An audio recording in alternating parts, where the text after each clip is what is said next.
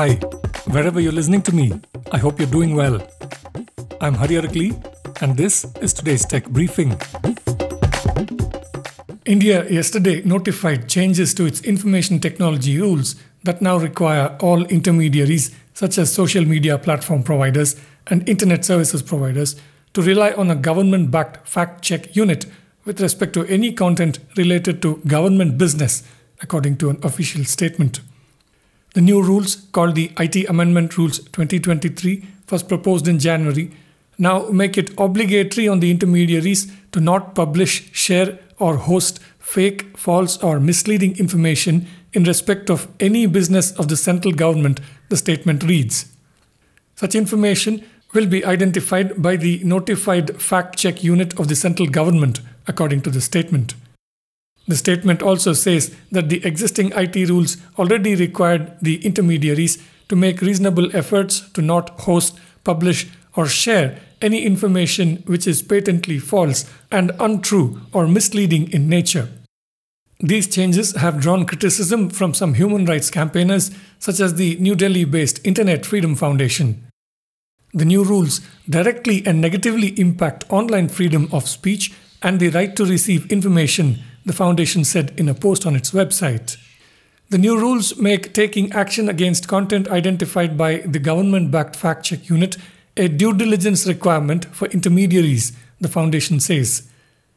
In an event where any intermediaries, including social media intermediaries such as Facebook, Twitter, and others, internet service providers such as Airtel, Act, Jio, and others, and other service providers fail to or decide against taking action on content identified as fake or false by the notified fact-check unit, they will risk losing their safe harbor protections, the foundation says. The amendments give arbitrary, overbroad powers to a government unit to determine the authenticity of online content and therefore bypasses the principles of natural justice, thus making it an unconstitutional exercise, according to the foundation's statement. The notification of these amended rules cement the chilling effect on the fundamental right to speech and expression, particularly on news publishers, journalists, and activists, according to the foundation. The government statement, however, states that the rules already cast an obligation on intermediaries to make reasonable efforts to not host, publish, or share any information which is patently false and untrue or misleading in nature. The amendments notified yesterday also included tougher rules on online gaming, especially with respect to regulating online betting. Rajiv Chandrasekhar, Minister of State for IT, said in the government statement, "Online gaming is certainly a huge opportunity for India and young Indians.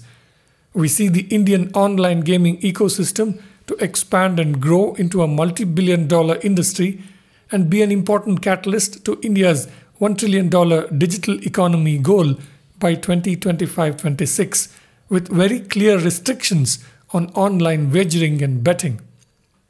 Switching to some startup funding news, startups in India raised a total of $1.2 billion in funding in March, compared with $598 million in February, according to data from the private markets intelligence provider Traction. There were 12 startup acquisitions last month, including Knowledge Lens and Sportido. March saw 87 funding rounds compared with 67 in February.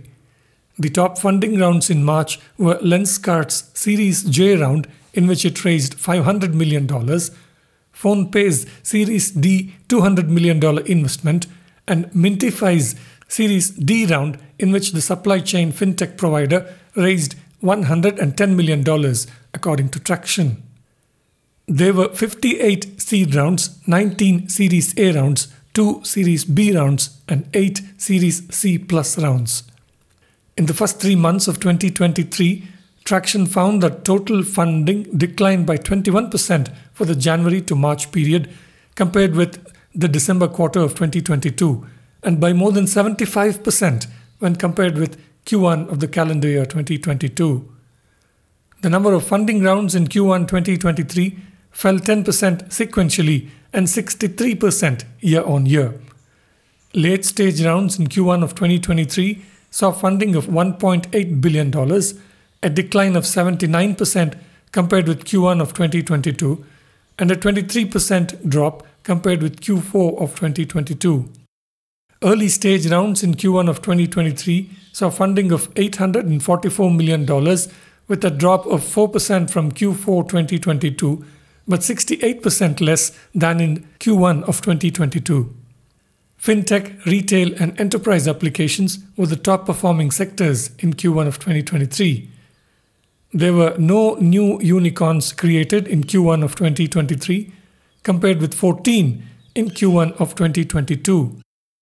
Q1 of 2023 also saw 3 companies, Robo Labs, Mars Capital, and HomesFi, announcing their plans to go public, according to Traction.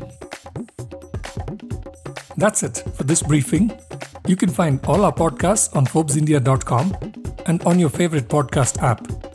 I'm Hari Arakali. Thank you for listening.